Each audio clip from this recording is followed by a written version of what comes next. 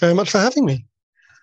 So it's a remarkable fact, really, that the world has not always been the way it is today, not just in human terms, which as a paleobiologist sort of sees the trivial topsoil on top of the rest of life's wonders, but also in the environments around us. But from the human perspective, these changes are often really hard to notice, right? We sort of fix as normal, even in historical terms, the environments of our youth. And historically, there's been very little reason really to suggest that things have not always been so. Now, I grew up in Ranach in the Highlands, and of course there the native ecosystem is this temperate rainforest, of which the Blackwood of Ranach is one of the very few surviving fragments that has not been replaced by either repeatedly burnt heather to support shooting populations of grouse or pine monocultures for timber. But of course even that landscape, that temperate rainforest, is a relatively young phenomenon. Only about 12,000 years ago, Ranach was buried under ice sheets that were kilometers deep, right? These are environments which are as much a product of the time in which they happen to exist as the land on which they grow. Now, the first person to recognize that climates could change, that environments were not always constant, lived longer ago than you might expect. You have to go back almost 1,000 years to a man called Shen Kuo, who was a civil servant, administrator, polymath in the Song dynasty of China. He was a very smart man. He was part of the reformist group of politicians at the time. He was an engineer. He invented the magnetic compass and was the first person to recognize that true north and magnetic north were different from one another and how to change that. He also had his role as an administrator and a surveyor.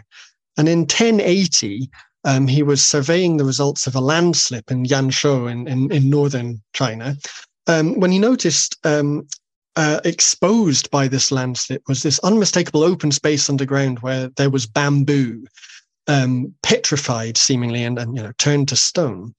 And this puzzled him, right? Because in Yanshou is quite far north. It's generally too cool and too arid for bamboo to grow. And in all the historical records he looked at, he could find no evidence that bamboo had ever grown there.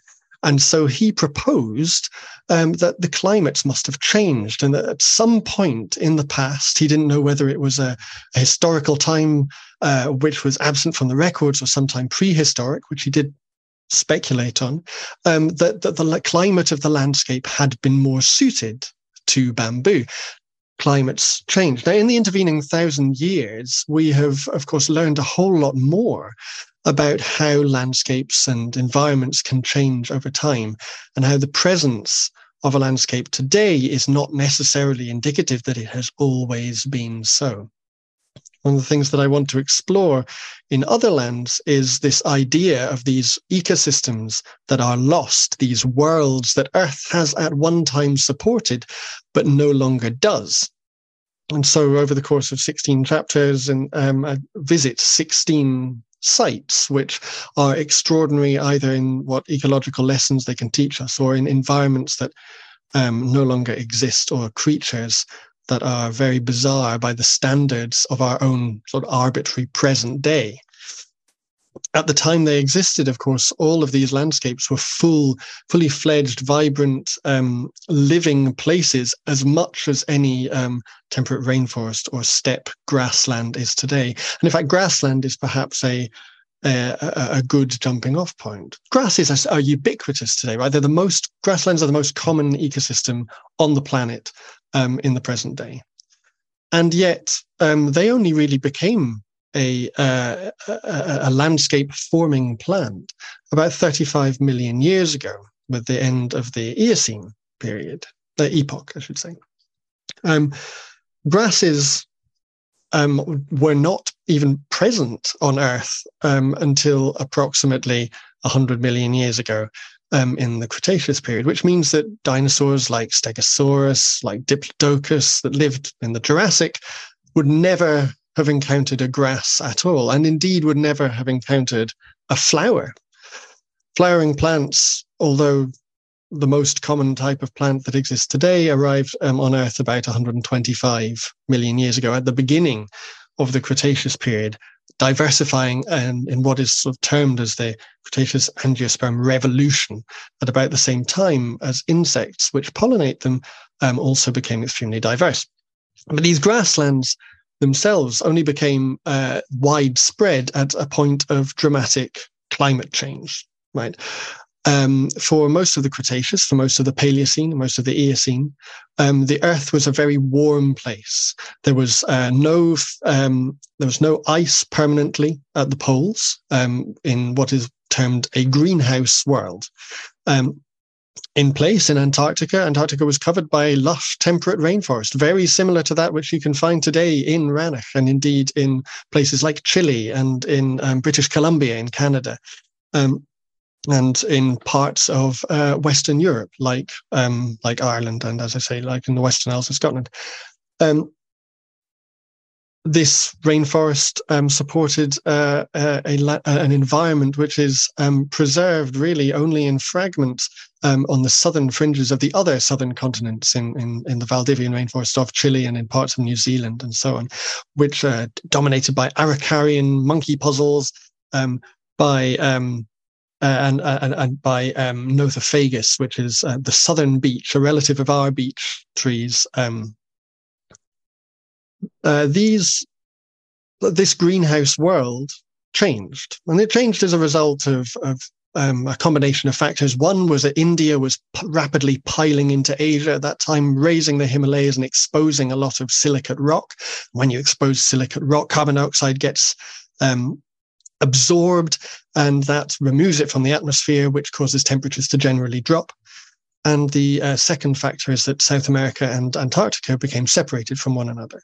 And when that happened, an oceanic current was able to be opened up, which still to this day circles Antarctica continually without colliding into any other landmass. And because it has this continual cycling nature, the atmosphere above it is also sort of locked off from the rest of the atmosphere. Antarctica became this isolated system that was no longer being warmed by warm water currents and warm air currents from the north, from the equator. And so Antarctica began to glaciate. The ice sheets spread out from the high Antarctic mountains and eventually pushed out any trace of complex ecosystems and large plants, large animals from that continent, until the only permanent inhabitants of that continent today are a few small plants, a little moss, a little liverwort, and the emperor penguin, which doggedly holds on as the last survivor of that sort of great transantarctic rainforest. And when the earth cooled, the opportunity came for grass.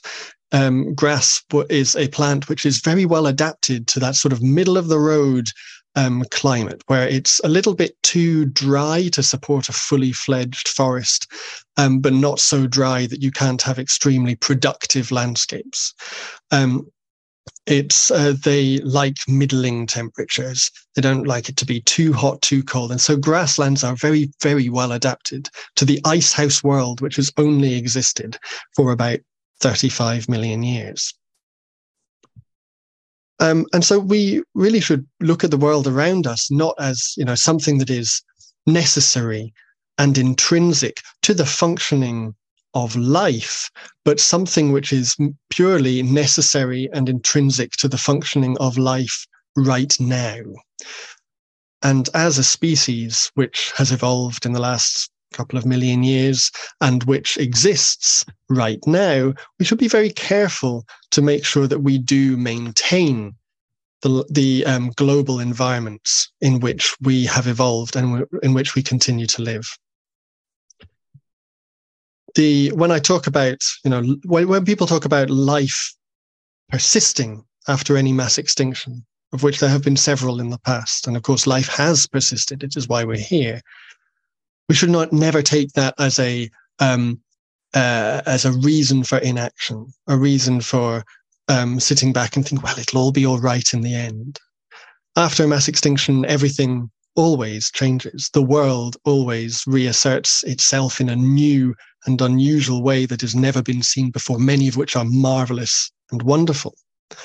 But we should also remember that the particular ways of life can be extremely fragile. The grassland that existed 20,000 years ago, when Rannoch was covered in kilometers of ice, one of those grasslands was called the Mammoth Steppe. It stretched all the way from the Iberian Peninsula in the west, through Europe, through what is now Russia, across a dry land, what is now the bottom of the Bering Straits, into Alaska, into Canada, as the largest continuous ecosystem that has ever existed on this planet.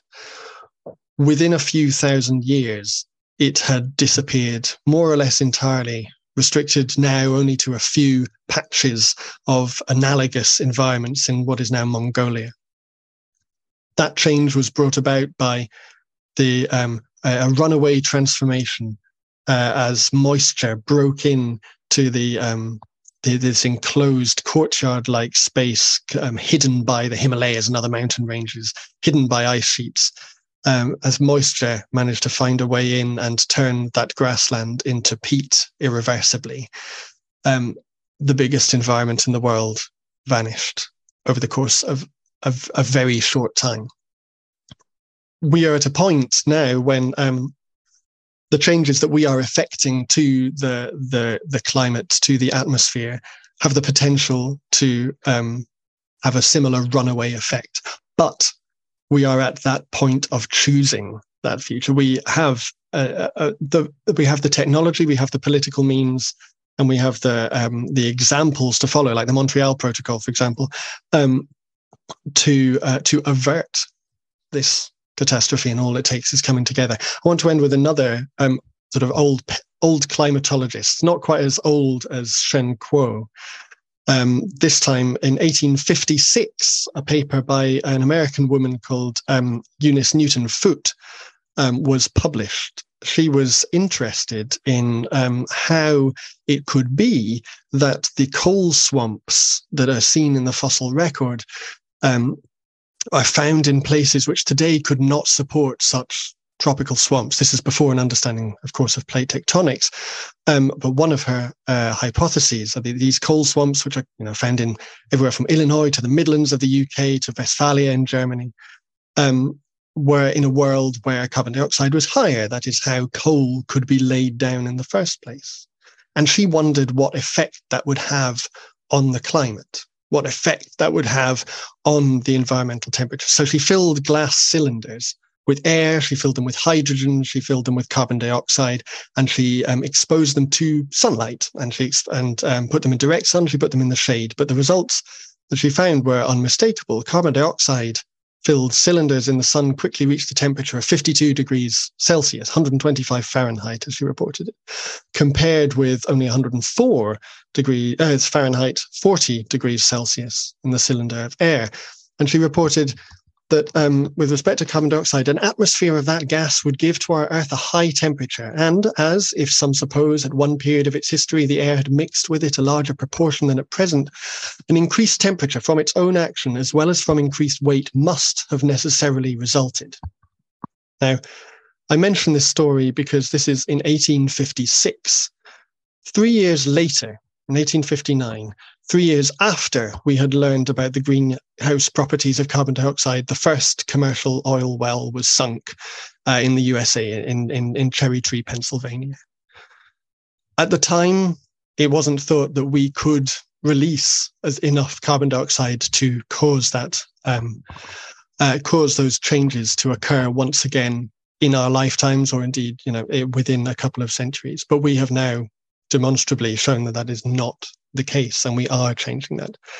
So it is up to us, I think, to reflect on this and to realize what changes we are putting on our planet, and to think about the worlds of the past that are lost and to avoid ours becoming one of them. Thank you very much for listening.